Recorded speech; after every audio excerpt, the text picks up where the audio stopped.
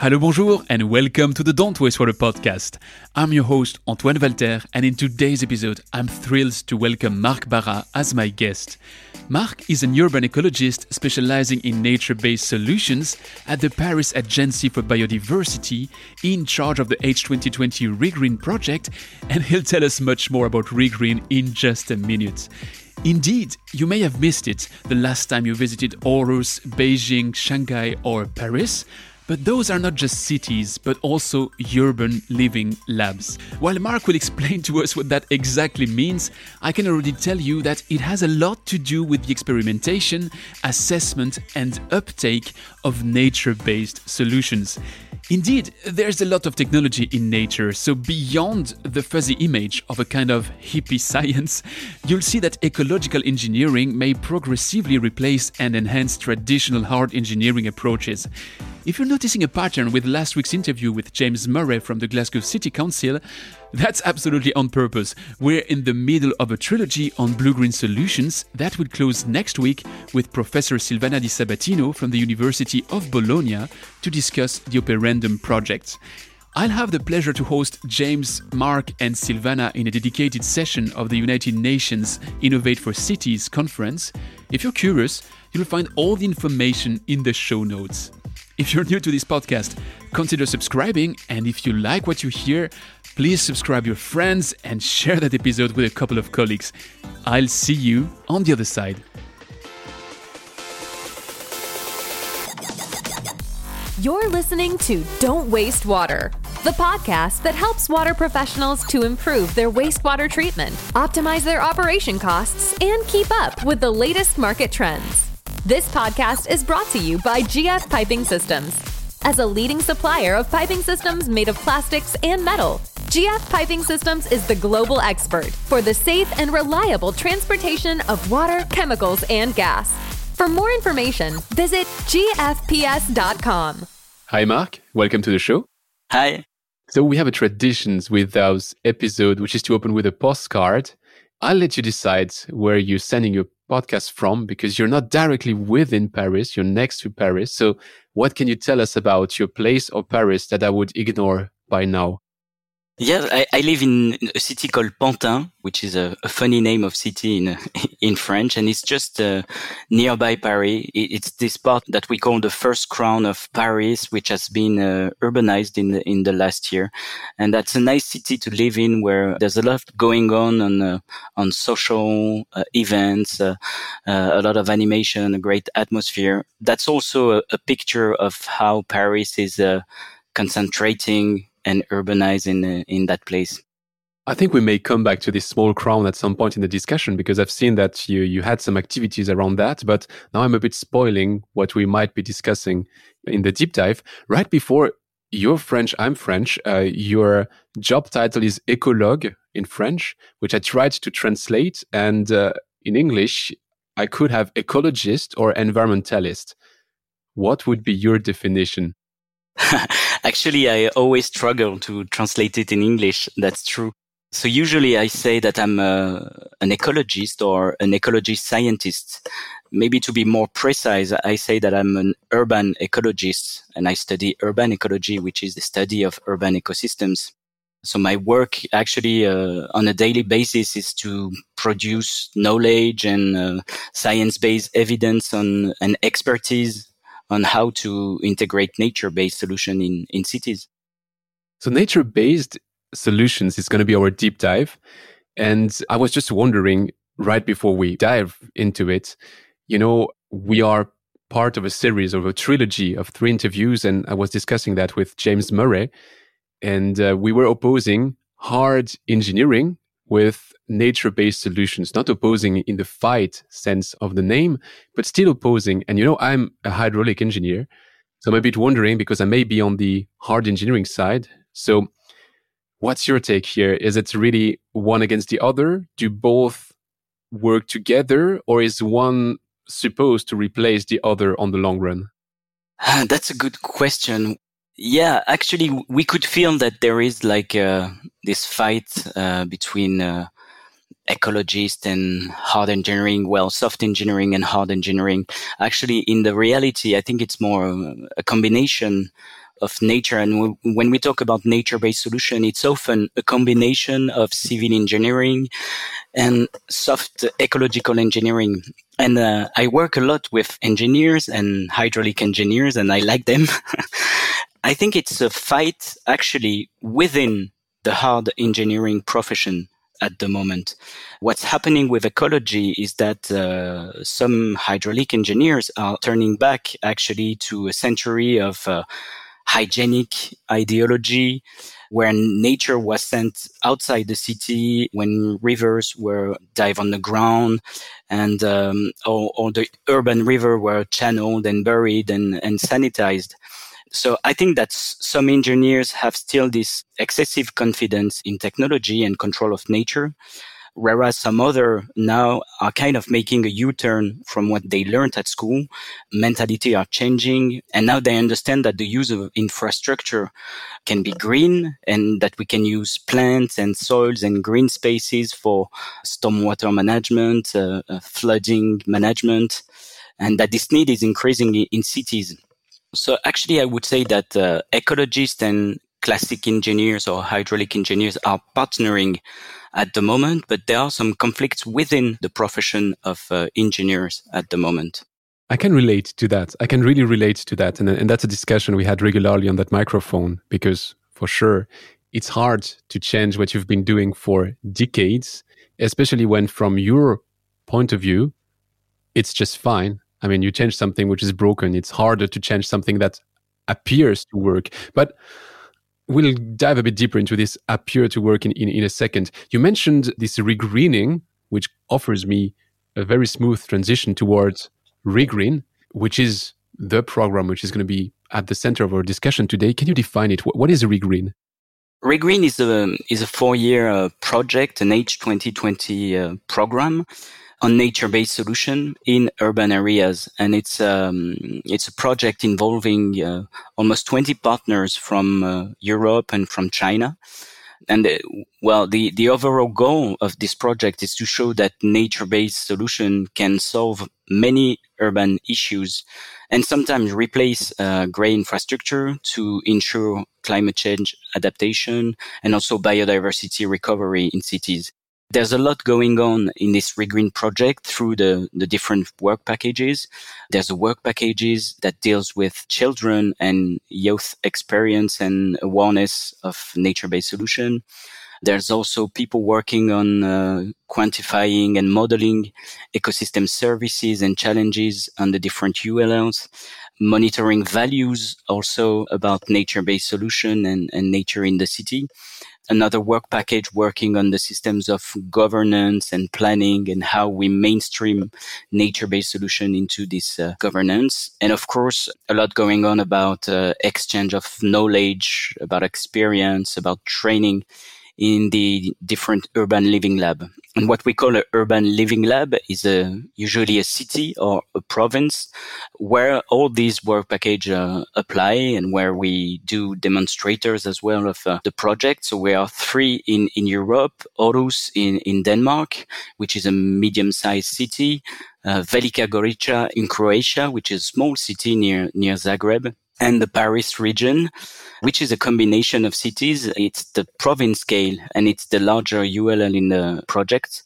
And so we have different types of city where we can show different things and different approach about nature-based solution. And of course, there is also the Chinese partner with different ULLs like Beijing, Shanghai, and Ningbo, which are quite large cities. So the challenge are not exactly the same, but that's always interesting to look at the differences between those continents in terms of nature-based solution approach.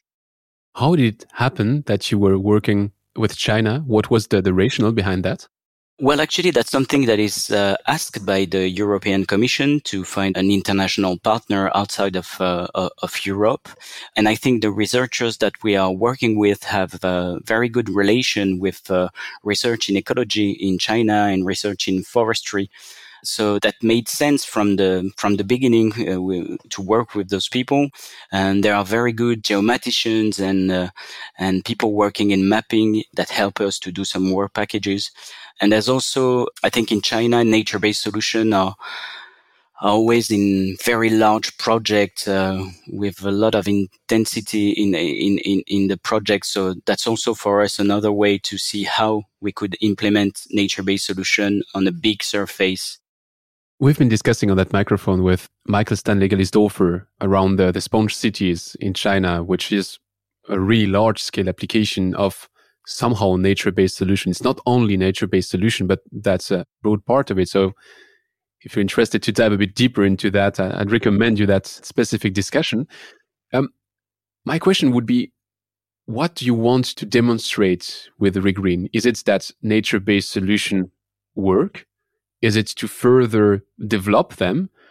Or is it to measure what they can do so that you have a hardcore proof that would then be useful for future developments? I think we want all of this, actually. And that's why we took part on this project. Of course, I hope that the production phase and the different technical reports and tools and products will provide us with more evidence, more arguments about the efficiency of nature-based solutions, and help us to visualize also, because there's a lot of mapping on this project. So help us to visualize where we can implement nature-based solution in the Paris region. But we also look forward of seeing the communication power of this kind of European project, and hope that ReGreen will highlight what we've been doing in the Paris region, but also help us to convince and prove that NBS are efficient to our local government. And that's one of the role of this European project, is to give legitimacy to our work. Apart from ReGreen, we're also involved in another NBS project called the Artisan, which is a Life Plus project hosted by the French National Office of Biodiversity. And so all these European projects are actually very powerful to convince the local government. It's not just our small agency that are working on NBS, it's a whole bunch of researchers at the European and international level, so it's more credible. Let's focus on one of your urban living labs with the Paris region. You said that you are trying to monitor and to prove what you've been doing. So it sounds like something which happened already in the past. And in the ReGreen name, there's this notion of green again. So I'm just wondering, where are you in that scale? Is it something that's already well advanced and you're fine-tuning and putting the cherry on the cake? Or are you really on the beginning of that route and there's still a lot of concrete to replace probably with some blue-green infrastructure? It's difficult to answer. I would say that it depends of the people you are talking to. Of course, for some people, they've never heard about nature-based solutions, so it's quite a new concept. For others, they have already worked and implement nature-based solution. But about the Paris region, I think we are at the same level than other big metropolitan areas, meaning that there's a lot of urbanization, ecology issues are popping at that time, and they're really integrating the political debate. However, I would say that in the Paris region, regarding the different scale, I can say that 25 years ago, the French government was approving a master plan for the Paris region. And at that time, it was really dominated by gray infrastructure. And the main objective was to develop buildings, power lines, roads, railways, sewage plants. But in 2013, there was this first regional ecological plan that drew the new green and blue pathway, what we call, the protection and the restoration of reservoirs of biodiversity interconnected by corridors. This green and blue pathway, actually, that was the first time on a fairly detailed scale that we have this picture of a green and blue grid that was integrated in this master plan. So I think we are moving forward. Actually, we still have to confirm that ambition on the field, actually. Then when we look at the cities level within the Paris region, I think it's going even quicker about nature-based solution. A lot of municipalities have realized some nice project of ecosystem protection or ecosystem restoration using their own power at the city level, using their own planning documents. last week, we spent 3 days visiting some nature-based solution project in Paris area with the Regreen team. And we went, for example, in the northern part of Paris, in a city called Épinay-sur-Seine, where the municipality has turned a former brownfield of 1.5 hectares into an ecological reserve, which is made of nature, of course, but there is this cooling effect objective behind. There's also this wilderness objective of biodiversity. And that's really cool to protect this kind of ecosystem when we know the strong competition that there is in this kind of place in the Paris area. We also went to another place called Gonesse and another city called Sarcelles, where we visited a river restoration project. And there's a lot going on actually in the Paris area about river restoration, because there are incentives about the water agency. We also visited in Gonesse a flood expansion area. That's a 12-hectare wetland that has been created in order to mitigate the flood risk. And actually, the houses that were nearby this place used to be flooded every year. And this wetland now ensure the mitigation of the flood, but is also a place where biodiversity can thrive, and also a new green space for people that can go there walking and running and etc. So actually at the city level, I think more and more projects of nature-based solutions are implemented, and that's a good news. Okay, there's a lot to unpack in what you just said. Let me try to start from what you said some minutes ago about Paris being somehow in the average of cities. I had that discussion on that microphone with Claudia Winkler and Alice Schmidt. They wrote a book called The Sustainability Puzzle. And in their book, they were giving some Paris example, and they were citing Anne Hidalgo as a political leader which was having an impact. I'm not taking that discussion on the political level. That's not my aim. It's just, I'm wondering, when you're inside France, which I am sometimes, you hear a bit of what you were saying, that Paris is probably average, and that there is a lot of communication and maybe not always the same effects in real life. But from a foreign perspective, quite often Paris is seen as still a lighthouse. I mean, there's the Paris Treaty, and there's many things happening in that field, or at least communicating in that field around Paris. So do you stand your point? Is Paris average, or would you say that there's a bit more meat on that bone? Yeah, I would keep on thinking that we are still average comparing to other places. But what you're saying, I hear it a lot from my friends that live abroad, or from other researchers that live abroad. And they say that they have this feeling that some political and elected representatives such as Anne Hidalgo in Paris are doing very great, and that we talk about greening every day on the news, and that's actually true. And I think Anne Hidalgo and other politicians have done a lot to talk about ecology on their program, to set some objectives, even if not all of them are reachable, but to set some objective about greening the city. And that's, I would say, that's part of the job, actually. If politicians don't take this subject, don't embrace this subject, and don't set objective, we'll never go forward, actually. So we need that the politician take this step, and then all the services will follow.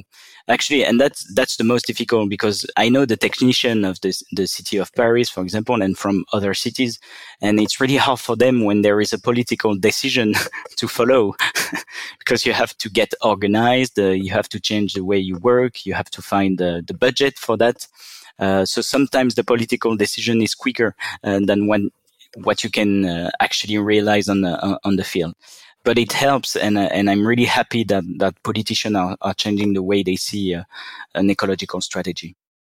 You mentioned that project you visited, which has this cooling effect, one of the advantages being that cooling effect. Is that the first thing you try to overcome with nature-based solution, this urban heat? You mean in the Paris area? Yeah, if you have to look at the Paris area, what is the number one threat? Is it that urban heat? And what would be the other ones? Well, actually, there are many threats. and many challenges about climate change at the same time in the Paris region. It depends where you look at. If you look at the very dense urban area and the Paris city center, for example, of course that urban heat island is one of the main challenge. Actually, according to climate scenarios, there will be sharp increase in temperature and sharp increase in the occurrence of heat waves by the end of the century. We talk about an increase of 2 to 4 degrees in Paris cities. That means more people affected by heat, actually. And what is interesting is that there are strong territorial contrasts between Paris and the inner suburbs and the countryside. Météo France, which is the reference in climatology, says that there's been in 2003, during the heat waves, there's been between 8 and 10 degrees difference between Paris and the countryside. So that's huge, and that's actually a real challenge. But if you look at other part of the Paris area, the second challenge is, of course, water. And also the climate scenarios say that there will be an increase in flooding and in runoff, as well as shortage in water supply in other parts of the years. Even with little annual change in precipitation, but stronger seasonal contrast. We have already experienced some flooding, big flooding in the last 10 years. That was 4 years ago and 3 years ago. They were caused, of course, by climate change, but also by the impervious surfaces that is surrounding Paris and in Paris, and also the intensive farming that is applied around Paris that we can consider as artificialization. So I would say that challenges are overlapping everywhere in Paris, and we have to fight against all of that. And I don't even talk about biodiversity, which is declining at the same time. So that's a kind of simplification of landscape, a changing weather, a standardization of biodiversity. All the challenges are overlapping, and so that requires a strong political response to tackle this. Which brings me to this other example you were sharing about river restoration, because that will solve a lot. I mean, if you are having a wetland, it's solving the urban heat because you have some green again.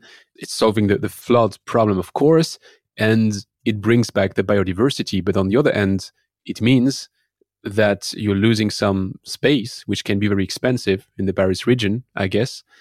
And there's always this tempting solution to say, hey, if I have flood problems, let's build big walls around the river. That's going to solve locally my problem. It's probably going to kill many people in Rouen down the river, but in Paris itself, you would be solving it by putting big walls. So my question here, I guess, is how do you find the middle point? How do you reconcile opposite interests when it comes to regreening something to restore a river?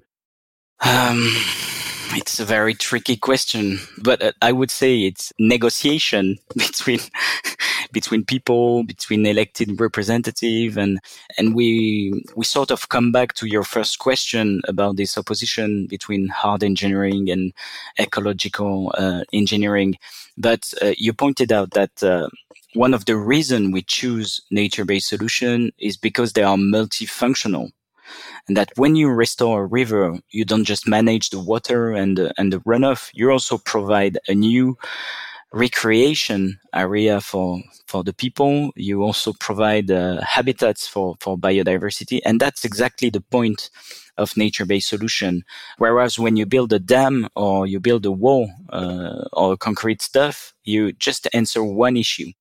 So even if nature-based solution need more space, and that's quite true, and that's one of the parameter about the price and the cost of NBS solution is that we need some space, and space can be expensive depending where you are. So even about that, they are multifunctional. And the one we visited in Sarcelles in the north of France, it's in a very dense part of the city where there's a growing lack of green space from people. So reopening this, we have seen on the field when we went there, so many people using it, from young people to adult people to remote people that didn't have any place to go. And so that's also profitable for health and well-being of people. How do you measure those benefits? Because it's a fuzzy benefit. On that microphone, we were discussing again with Michael Stanley Galisdorfer a study from the University of Michigan, which shows that when you put $1 in river restoration, especially if it's in the city and you're regreening some area, and you add all the outputs, it's going to bring you about $4 in return. So you put $1, you get $4. It sounds like the best investment ever. But the problem is that it's not going from the one's pocket to the other's pocket. It's very diffuse. It's less people which have mental health problems because they're in contact with nature. It's less costly consequences the next time there's a flood. It's more biodiversity, which means you have less of this. I mean, it's a series of consequences and of events, and it's quite hard to quantify. So how much do you have to zoom out, and how do you evaluate the impact of nature-based solutions? That's what most of the project on nature-based solution try to do, actually, is try to put a value. I would say, well, there are non-monetary value and economic value, but to put a value on those nature-based solution. And I think that the first job is to assess, to quantify actually those benefits in terms of ecosystem services, in terms of contribution to carbon storage, in terms of water retention, in terms of biodiversity that it can host, in terms of cooling effect and the decreasing of temperature. And I think by providing this kind of quantification, it will be helpful for the public bodies or the private owners to invest in nature-based solution. Of course, there are some other economists that expect some monetary value about nature-based solution, but I'm not sure that it will help actually to understand the priority of bringing nature back in the city. There's been a lot of economic assessment of ecosystem services and of nature, and I'm not sure it has helped actually to mainstream them into businesses or into cities. What I feel on the field is that most of the people that are doing or investing in nature-based solution do it because they want it for the people. They want it even for their own image, even because it's fashionable. But it's always the monetary value is not the only one target of nature-based solution. That's what I feel when I discuss with people. For example, I've studied green roof. We went to 40 green roof in the Paris region, and most of the green roof we visited haven't been done because you can save money for the heating in the building, because you will save some water from runoff. It's been done because it's beautiful, and because of aesthetic reasons, because of recreative reasons, because it's part of the fashion of the building. So I think we're getting a little bit out of the monetary indicator only to explore other part of the benefits. It's interesting. I think it's a cool trend, but it's also a dangerous trend, because if you can afford to do stuff, then no problem. But as soon as you will have to make some choices, and I think it was David Lloyd Owen on that microphone, and I'm sorry for the name dropping, but he wrote a book called Global Water Funding.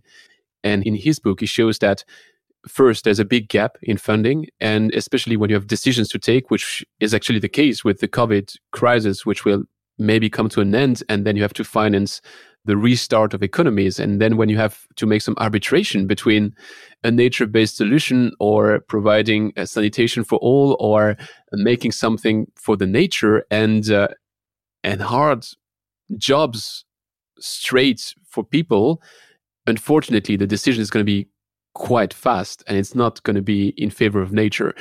Even if then you can debate and argue that on the long run, it's the stupidest decision you make. But still, if you're only on the emotional level and only on the almost identity level, well, when it comes to really simple and hard choices, it might push it back on the agenda. Is it a risk that you think will simply disappear because our society have changed? Or is it still something that we could be facing in a close future? Yes, of course, this is a risk, and this is what we saw during the COVID crisis. The priority were jobs, were employment, were taking care of the people, and leave nature away for another time.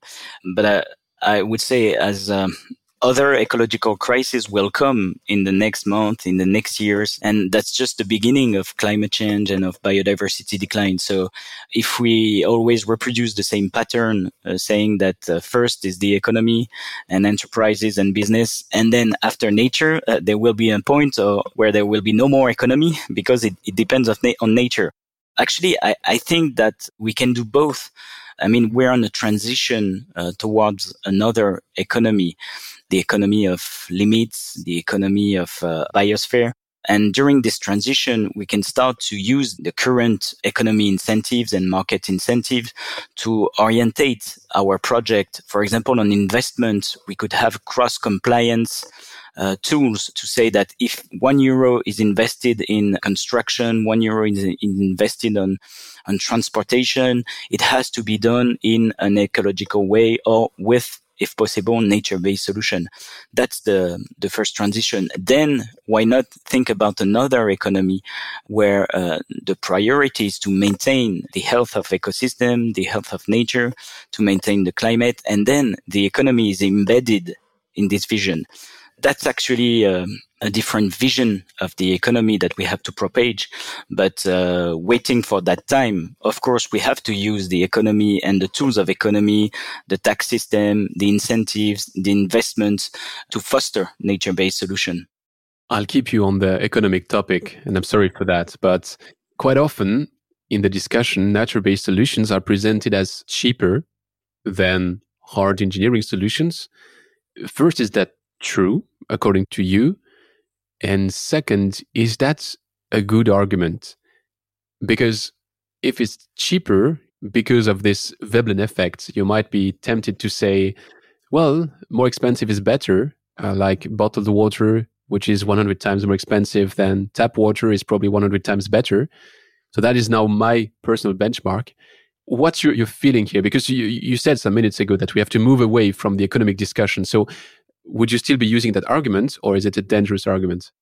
Well, that's also a tricky question for me as an ecologist. I feel like I need to be better in economy, but yeah, I'm very interested in that question. Of course, it's true that NBS are cheaper than usual gray infrastructure. There's several literature about that on investment cost as well on management cost. It's cheaper to have, for example, a bioswale than pipes and water tanks to treat water, of course. But as I was saying before, we have to take into account the place that is needed and the surface that is needed for a nature-based solution, which can rise considerably the cost. So I think that's a fact. We can rely on nature and nature be cheaper. About the Veblen effect, I think that it doesn't apply yet for nature-based solution, which some way are less material than usual consumption products, such as a bottle of water or an apple, for which Veblen actually did its theory. I think that the problem is mainly cultural, about the confidence that we have on nature-based solution. And today, if we don't want to give $1 or euro for a nature-based solution, or if we don't want to invest in nature-based solution, it's because we fear that it is not efficient. And cities are usually more confident about what they know. And what they know is generally technology, generally civil and hard engineering, and they want to pay the price for it. They don't know nature-based solution well, so they don't want to pay for it. So we have to wait for a change in mentality. And then naturally, I would say that people will go towards nature-based solution. And even if it's cheaper, I think they would apply for it. How do you trigger this change in mentality? Because I'm an engineer, so to me, it's very comfortable to think that for whatever problem there is in the world, I can engineer a solution. With nature-based solution, I have to rely on nature to be better than what I can do with an excavator and some concrete. So I guess there is a learning curve and a confidence curve to build so that the general population believes that what nature has done for 3.8 million years of R&D is probably better than what a human could be building himself. I'm not sure I can convince everyone, and nobody knows where's the truth is. But I would say that I know a lot of engineers from industry, from civil engineering, that went to nature knowledge and that are very interesting about what's happening in nature. Because if you look closer at the nature processes, the nature of functions, you understand that there is a lot of technology in it, actually. And there's a lot of engineering. I have a training, my training is called ecological engineering. And that means using living organisms such as plants, such as earthworms, for example, and using the environment, such as the soil, such as the rocks, to build a system and to build something that is working and that creates an advantage and some services. So I think more and more engineers are understanding that there is engineering in nature, that there is a lot of knowledge we can have, some skills, and that could make the difference. So yeah, I teach in an engineering school in Paris, and I can see that through the years, there used to be only engineers in agronomy with classic agriculture, etc. But today they're really interested in ecology and try to understand how they can bring nature into the system and how it can solve problems. So I think that this is also a matter of generations, I would say, and new people coming in the market have been raised with this climate change issue, have been raised with this biodiversity decline issue, and are more interested in nature. So we have to need for that time to come. But that's a message to bring across. So there must still be a way to bring it across, because I remember, there was a micropollutant removal regulation that came into force in Switzerland 5-6 years ago, and they went for ozone and activated carbon to treat the wastewater. And at the time, there were some studies which showed that reed beds would be very effective as well.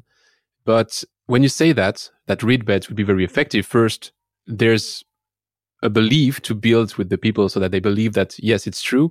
But then, the image you have is that water is going to flow, we plant some reeds, and by some magic, micropollutants will be removed. And that is not true at all. You have to have the right sequence of the right plants in the right order, with the right soil and with the right current and retention times. And if you do all of that right, and if you do all your ecological engineering right, then yes, you remove micropollutants. And that message that it's incredibly complicated is very reassuring, because it shows you that it's not just, hippie science, which says, hey, nature is going to deal for it. It's serious science. And I'm really sorry to make this opposition, which now sounds a bit stupid. So my question here is, how do you bring the message across? What is the key message you have to give to the general population so that they start feeling that there's science behind? Actually, I think you said it all. It's exactly that. It's convincing people that ecology is not just a dream of some political people, and that ecology is not political at the beginning. It's a science of living organism and of the environment. And there's a lot of skills behind, and there's potentially a lot of jobs for people, like you said, on ecological engineering, for example, using plants to treat water, using plants to treat soil, using this knowledge to restore ecosystem. This is actually a boulevard for jobs. So yeah, my message to people is that be interested in the science of ecology, and also that will be an opportunity for you in the next future to work on it. And how is it usually received? Do you have harsh feedback, or is it always very positive?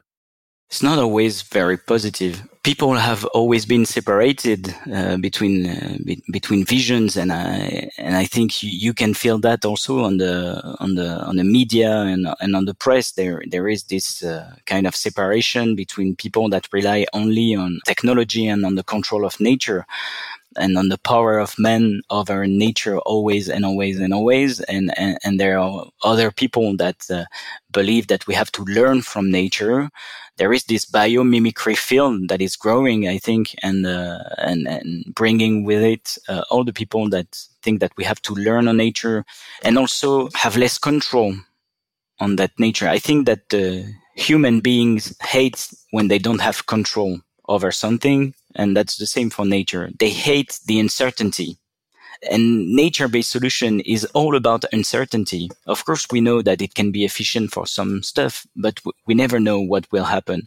But I think this uncertainty is useful in society. If we control everything, what is the point? I mean, so not everyone will be convinced by that, but I think that there's more and more people interested in this issue. In Regreen, you have two communication paths, one for the adults and one for the children. My rough feeling would be that it must be much easier with children. Is that true? I don't know. Both are important. Yeah, it's kind of true that that communication to adults it's much more challenging, because as we said, adults have already been trained. They have a background, they have a vision, they have some concrete ideas. So I don't believe that people can change a lot in their vision of society, and this is the case for children. So of course, by using training and education, we can change it. But I get back to my previous answer of I think this is not only a generation problem, it's also a society matter and a cultural problem about nature-based solution. We saw it, for example, for green space management in cities. It's very difficult to turn a lawn in a city to a meadow or to a grassland, and it's difficult for old people, for example, which think this is dirty, which think that as soon as there is a flower in the sidewalk, this is dirty. This is because people are not taking care, are not managing the city. And it's quite different with young people that like actually to see a flower on the sidewalk or to see crazy plants and a kind of wilderness in green spaces. So here we see that there is a generation gap between those people. Does that mean that you shall wait for the younger generation to take over? Or is there a more coercive way to solve that, which is probably to come with more regulation? And you're partnering with China, which is kind of, it can be something to emulate or something to fear, because the Chinese approach of regulating it very much and very strong has very impressive results. I mean, sponge cities are really built out of scratch. And when they say that they will reach the target by 2030 or by 2060, I would say I believe them much more than most of the other countries. But is it an extreme approach, or is it something to emulate, this regulatory approach? I think we have to find a way in between. I mean, too excessive regulation can be bad for democracy or for people, and too light regulation, then we never develop the project that we want. So we have to find something in between with using the market, for example, and incentives and education for people, but also regulation. Actually, I think we cannot do it without regulations. And I know economists hate a little bit the regulation and prefer market incentives, but if I take the carbon market, it's been years that we rely on the carbon market and on the price of carbon for its regulation. But have we noticed that the carbon dioxide have declined in the atmosphere? No, I'm not sure. So if we don't plan a reduction in carbon emission through regulation, I think it won't work. It's my opinion. And it's the same for ecosystem and nature. If we don't plan protection or restoration into urban policies, into investment, into planning documents, it will remain quite little and not grow actually as we wanted it. Regarding that carbon analogy, I would say that carbon has a very, very strong asset which nature-based solutions don't have today, is that everybody knows that when you hear climate change, they associate carbon emissions. It's really embedded. There's one single thing to measure, and it's carbon emissions. And then you can debate if that's the right benchmark or not. But still, that's one that passed through the general cloud of things that we have around us in terms of information.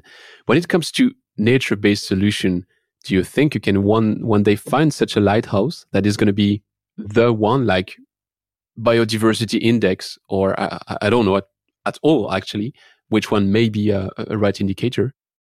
Well, you're completely right. There's a gap between the awareness on climate change and the one on biodiversity. And so I'm hoping that one day we'll address both issues at the same consideration. Actually, I think it's moving forward. There was this IPBES, so the equivalent of IPCC for biodiversity, that released a report in 2019. And so that was the first time we addressed globally this issue of biodiversity. And now there will be a new conference overlapping this IPBES report with the IPCC report. So I think in the next years, we'll understand that climate change and biodiversity are the two faces of a same coin, and that we have to address them identically, actually. So of course, in terms of regulation, I think we cannot do it tomorrow like this. We have to wait. There's a big need for knowledge. And that's the role of scientists, to providing knowledge about biodiversity, understanding why species are declining, where they are declining, and why. The same job that we did with climate change. And then after that, we could think about regulation. That's kind of interesting. When you look at the climate regulation, we notice that some of them could be harmful for biodiversity. For example, I work on nature in the city and with the building industry sometimes, and we notice that some climate regulation that target the isolation of building and that allows you to make very isolated building, actually they're quite harmful for birds, for example, which have no more space to put their nest or to live in the building. It's sometimes the regulation do not allow to green the wall or green the roof, etc. So we have to understand that those issues must be addressed at the same time. So if tomorrow we make a regulation for climate, this regulation has to be valid for biodiversity as well. So that's another level in the complexity, actually, of the ecology crisis. So that means that you need to have nature as a stakeholder when you're making, be it a regulation or be it a new project. I mean, just to consider it at some point as a stakeholder, because I wasn't aware of this issue of green walls or green roofs, which may be forbidden. But it sounds like, a narrow thinking. When you focus on one thing, maybe the best solution for that very one thing is not to have a green roof.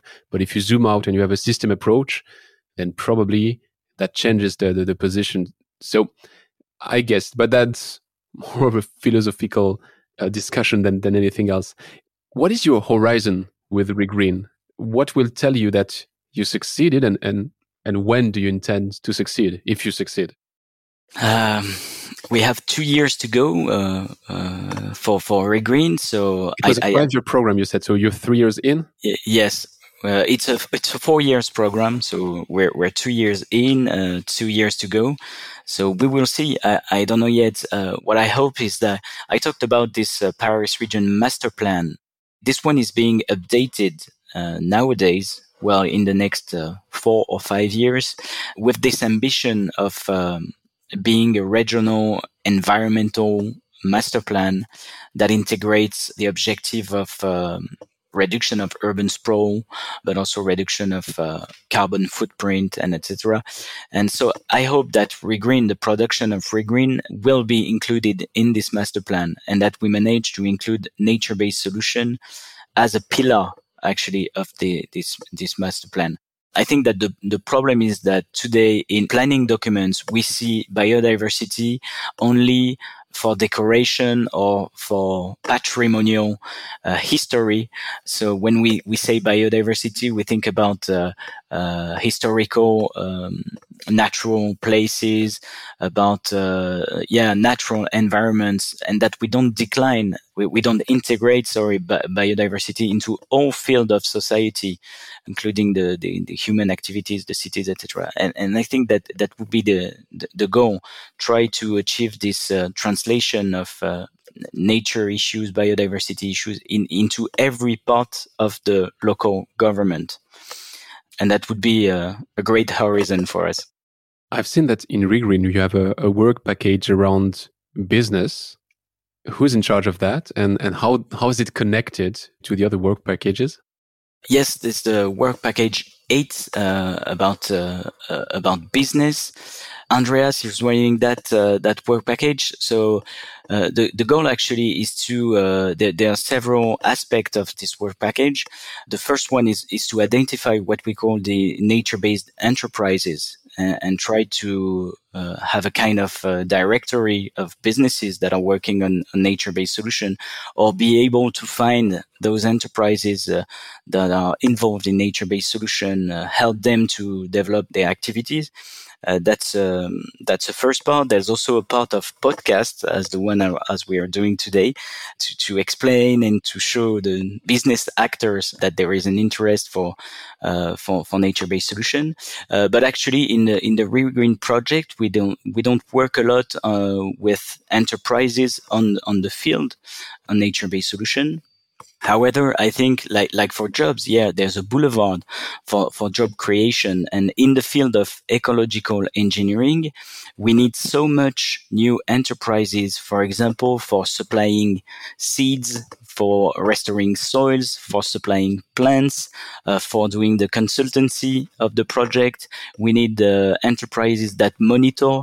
So we need material for monitoring of the success of nature-based solution, monitoring the species. For biodiversity, actually, we need so many people working on nature-based solution. And at the moment, there are just a few. So there's really this business issue. About the business of nature-based solution, I also think that we have to be careful about a kind of standardization of nature-based solution into businesses. For example, I feel like some suppliers tend to standardize their product. If I get back to this green roof examples, 90% of the green roof in cities look the same. And for example, in France, there's one supplier that has almost 80% of the market, and they all look the same. Whether you are in Marseille in the south of France or Lille in the northern part of France, green roof are the same. And I think that's the wrong direction. We don't have to make the confusion between a product and a service. And for me, nature-based solution shouldn't be a product that you will find on a catalog and that you will install everywhere for market purpose. It should be a service that you will design regarding the local context, regarding the people you are working with, regarding the climate condition, the nature condition. And I'm not sure that businesses at the moment are ready for that, because if they want to lower their costs, they have to produce at a great scale those kind of solutions. So how do we invent a business model that is different from one province to another, that is different from one nature-based solution from another? Otherwise, there will be this risk of standardizing nature everywhere, in the same way that we standardize, for example, building and houses that used to be very different from one culture to another, and now that tend to resemble everywhere. So that means you have to still a lot to invent, maybe green roof as a service, or who knows? but it's a field of creativity. But it's interesting because it's somehow close to what you see in many aspects of this blue-green industry, if I may say so. It's that if you standardize, that has some perks, but you're also commoditizing, and commoditizing can have some caveats as well. I'm not opening that box, because if I do, we have to restart for 1 hour of deep dive. I propose you to switch to the rapid fire questions.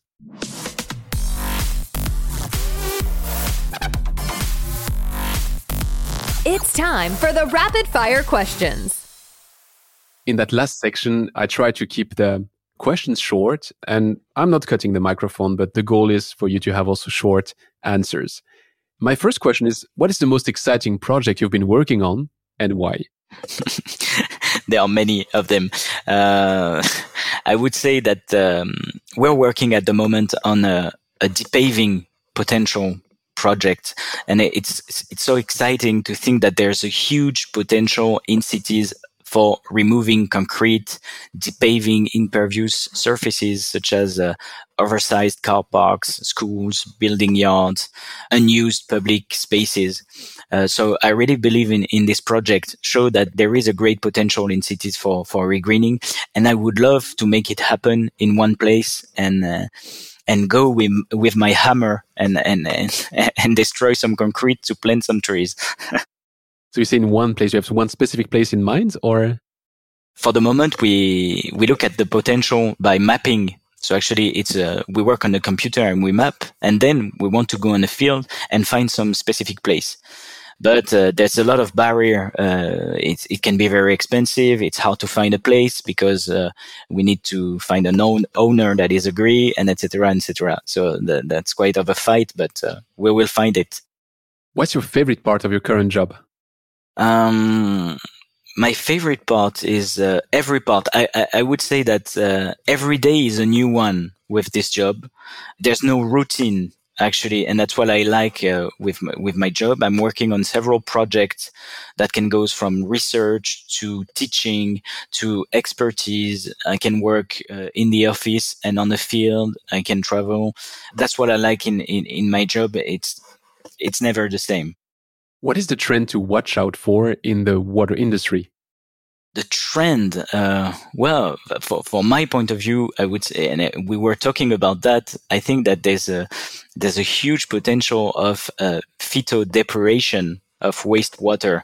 I would love to see that even more, and I think that that's a trend in countries such as Germany, such as Switzerland, for example, but not yet in France. And I'm very interested in that possibility of plant treating water. And as you said, it's very complex. So we have to be careful what kind of plant we use, how we design the model. But that's a huge opportunity to create wetlands in urban areas.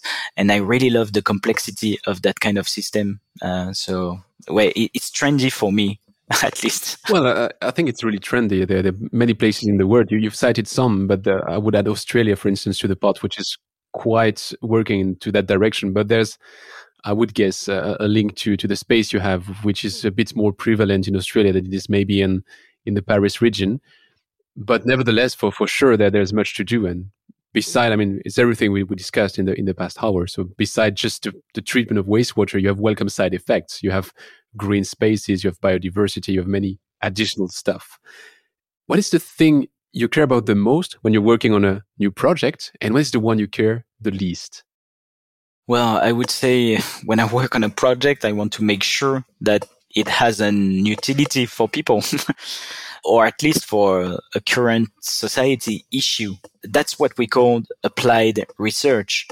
Actually, that's we're somewhere in between the scientific research. We work with them, we read the article, and between society, where we try to provide them the knowledge from the scientists to the field and to translate it into something very concrete. So that's what I care about. We have to answer society issues, and I think that biodiversity is a society issue. The least, maybe the way the politics are using ecology. Well, actually, I care about that, but I don't care about the different kind of discourse around ecology. And I like to keep on the technical point of view and on the evidence and on the facts. And I think that's a really great political power, actually, to keep on the facts, to keep on the scientific evidence to build your political strategy. Do you have sources to recommend? How do you keep up with the trends? My first source is actually scientific literature and an article. So and I think that there's actually a gap today between articles that are written in literature, in scientific reviews, and the society. And there's something to do to vulgarize and to translate this scientific research into something readable for the people. And most of the issues that we address now, they are answered actually in scientific articles, but nobody knows them. Who would like to read a PhD I mean, it's 1,000 pages of.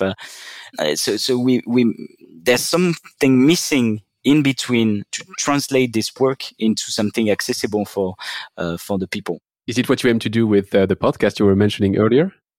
Yeah, probably. Yes. It's trying to synthesize the scientific research and scientific background to people. Yeah, it's part of the job. And my last question is, would you have someone to recommend me that I should definitely have on that microphone as soon as possible? Whoa, many people potentially, but as we were talking about, nature-based solution and water in particular, and those example I gave you, this one of Gonesse, a new wetland created for water mitigation, I would definitely recommend you to invite Eric Chanal, which is the director of this that we can call syndicate for hydraulic management in the city of Gonesse and other cities in the north of Paris. He's in charge of river restoration and wetland creation, and I think he's the kind of guy that has understood the importance of nature, the importance to work along with ecologists and hydrologists and different kind of people.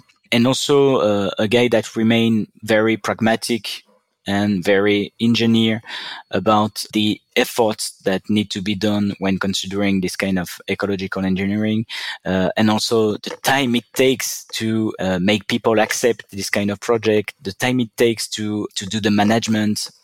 So he's really a guy that I would love to hear on your podcast. Well, that sounds like an awesome recommendation. So thanks a lot. Well, Mark, it's been a pleasure. I think I'd be very interested to have you again here when your BreWin project comes to an end, to see what would be your conclusions at the end of all of that, and what's next. Because I guess it's never the end of the road. If it's the end of the road, it's quite kind of sad and boring. So you're welcome back whenever you want. Thank you for inviting me. I had a lot of pleasure discussing, and I would come back whenever you want. Thanks for listening to Don't Waste Water. This podcast was brought to you by GF Piping Systems. Loved this episode? Head over to Apple Podcasts to subscribe, rate, and leave a review. See you next time.